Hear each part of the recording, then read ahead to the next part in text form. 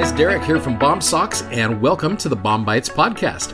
Hey, if you're new to BOM-BITES, it's a service from our company Bomb Socks to help be a resource to use. You're studying along with the Come Follow Me curriculum for the Church of Jesus Christ of Latter-day Saints. Hope you enjoy today's episode. Today's kind of a unique verse, and it's a unique concept I want to share with you. And many of you are very familiar with this, but I want to show you here in the context of Moses chapter 7. So Enoch and his city, at this point, from what I understand, have been translated, okay? They're up there. They're just like, woohoo, this is awesome. The Lord's like, everybody out of the pool, you're done. Righteousness, let's get you out of there, right? So in verse 23 of Moses chapter 7, it says, "And after that Zion was taken up into heaven, Enoch beheld, and lo, all the nations of the earth were before him." So I'm trying to picture Enoch like just looking down on stuff. "There came generation upon generation, and Enoch was high and lifted up, even in the bosom of the Father and of the Son of Man. And behold, the power of Satan was upon all the face of the earth. And he saw angels descending out of heaven, and he heard a loud voice saying, Woe, woe be unto the inhabitants of the earth. And he beheld Satan.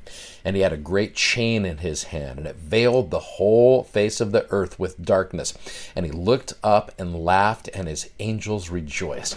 Now, can you imagine being Enoch there? He's looking down on the earth. He's looking down. It's like, man, this is awesome. The Lord has taken us up into heaven. But he looks down at the earth and sees the wickedness going on and sees Satan. That had to be a horrible vision. Seeing Satan with a chain wrapped around the earth, laughing.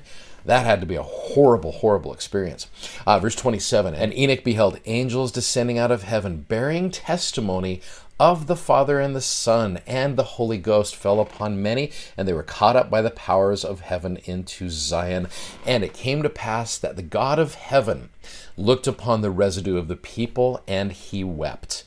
And Enoch bore record of it, saying, How is it that the heavens weep, and shed forth their tears as the rain upon the mountains? And Enoch said unto the Lord, How is it that thou canst weep, seeing thou art holy from all eternity to all eternity?" So here's Enoch going, whoa, you cry? And this is, I've never really believed that disappointment is a godlike attribute. I don't think we can disappoint God. I really don't think that. That seemed to suggest more of a, like, here's God going, what? Wait a minute. I didn't know this was going to happen. But I do believe that the Lord feels for us. I do believe that he weeps with us. And there is a very personal nature as we're reading Moses 7. You see the God of heaven weeping for his children because he sees their decisions. He knows what they are feeling, and he knows what they're going to feel. And what does he do? He weeps with them. This is very reminiscent of John chapter 11, verse 35, when Jesus is there with Mary and Martha. Lazarus has just died, and he sees them weeping. Now, he could have very well said, hey, guys, stop crying. I'm going to bring him back to life here in just a minute. Don't worry about it. Why the long faces? Come on. And what does he do? John 11:35, Jesus wept. One of the verses that we kind of joke about because it's the shortest verse in Scripture. But it's also a very meaningful verse because it shows you this same principle that you find in Moses 7, where you have got an eternal being, a perfect being, an omniscient, omnipotent being. And what does he do? He cries for people. He weeps for people. That's a wonderful quality. That's a very personal quality. In fact, you keep reading. There's another little insight here that I'd never noticed before. Now, if you keep reading, there's a verse that I've always loved. It's verse number 30, especially when you're going back to like Moses chapter 1, where Moses sees all of the heavens, the earth, the universe is without number. Enoch has a similar vision, I would imagine. Verse 30. "And were it possible that man could number the particles of the earth, yea, millions of earths like this, it would not be a beginning to the number of thy creations." And so he's like, look, you're crying, your creations are innumerable. You got worlds without number. You got creations without number. It wouldn't even be a beginning to the number of your creations. And then this verse right here, "And thy curtains are stretched out still, and yet thou art there. Thy bosom is there." The bosom is where you feel those, that's your feels right there. "And thou art just, and thou art merciful and kind forever. And then verse 31, thou hast taken Zion to thine own bosom from all thy creations, from all eternity to all eternity, and naught but peace, justice, and truth is the inhabitants of thy throne, and mercy shall go before thy face, and have no end. How is it that thou canst weep? So here again is Enoch just going, you have so many creations.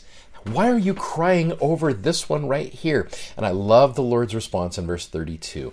The Lord said unto Enoch, behold, these thy brethren, they're the workmanship of mine hands. I gave unto them their knowledge. In the day I created them in the Garden of Eden, gave I unto man his agency. And unto thy brethren have I said, and also given commandment, that they should love one another, that they should choose me, their father. But behold, they are without affection, and they hate their own blood. And it's not this idea of, why aren't they choosing me? It's not the Lord being this, tyrannical ruler. This like, why aren't you choosing me? That's not what it is. I think he knows the happiness that they will have and the joy that they will feel as they choose him. It's the same thing with us right here. You go down to verse 35. Behold, I am God. Man of holiness is my name. And then one of the coolest titles ever. Man of counsel is my name. And endless and eternal is my name also. Man of counsel. What a great title for the Lord Jesus Christ. What a title. It reminds me of Alma 37:37, where it talks about how we counsel with the Lord in all thy doings, and he will direct thee for good. Yea, when thou liest down at night, lie down unto the Lord, that he may watch over you in your sleep. And when thou risest in the morning, let thy heart be full of thanks unto God. And if ye do these things, I find this to be interesting in light of the city of Enoch, ye shall be lifted up at the last day. You see the number of times that's mentioned in Moses 7, this idea of being lifted up. You do these things. It almost makes the gospel of Jesus Christ sound so simple. You say your prayers, you connect yourself with God, you read your scriptures, you do those things, and you're going to be lifted up at the last day. You're also going to be doing those other things as well. So you can see why God weeps when we're not doing those things. Not that he is disappointed, but I think he recognizes the fact that these are going to be the things that bring us the most joy, because it's going to get us closer to him. So a quote I came across recently, and I thought it was interesting. It's by a gentleman by the name of Jürgen Moltmann. He is a German theologian. Man is 95 years old. And I don't know his background. I just know he's a religious man. He's not a member of our church, but he's a religious man. Look at this quote here. God weeps with us so that we may one day laugh with him. Isn't that a cool statement? So understanding that the Lord is going to weep with you when you are feeling those difficult feelings, he's going to feel with you. And you can see why Enoch's like, really? You're crying? And he's like, absolutely I am. These are the creations. These are my creations. And I'm feeling for them when they are having difficulties.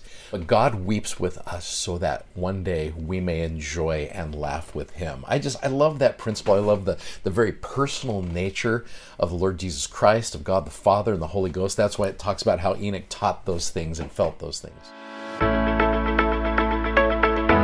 If you'd like to check out our video that goes with today's podcast, you can find us on YouTube, Instagram, and Facebook by simply searching BOM Socks. That's BOMSOCKS. And be sure to check out our amazingly comfortable gospel-themed socks at BOMSocks.com. Thanks for listening, and hope you'll join us again for more episodes of BOM-BITES. Godspeed, and have a great day.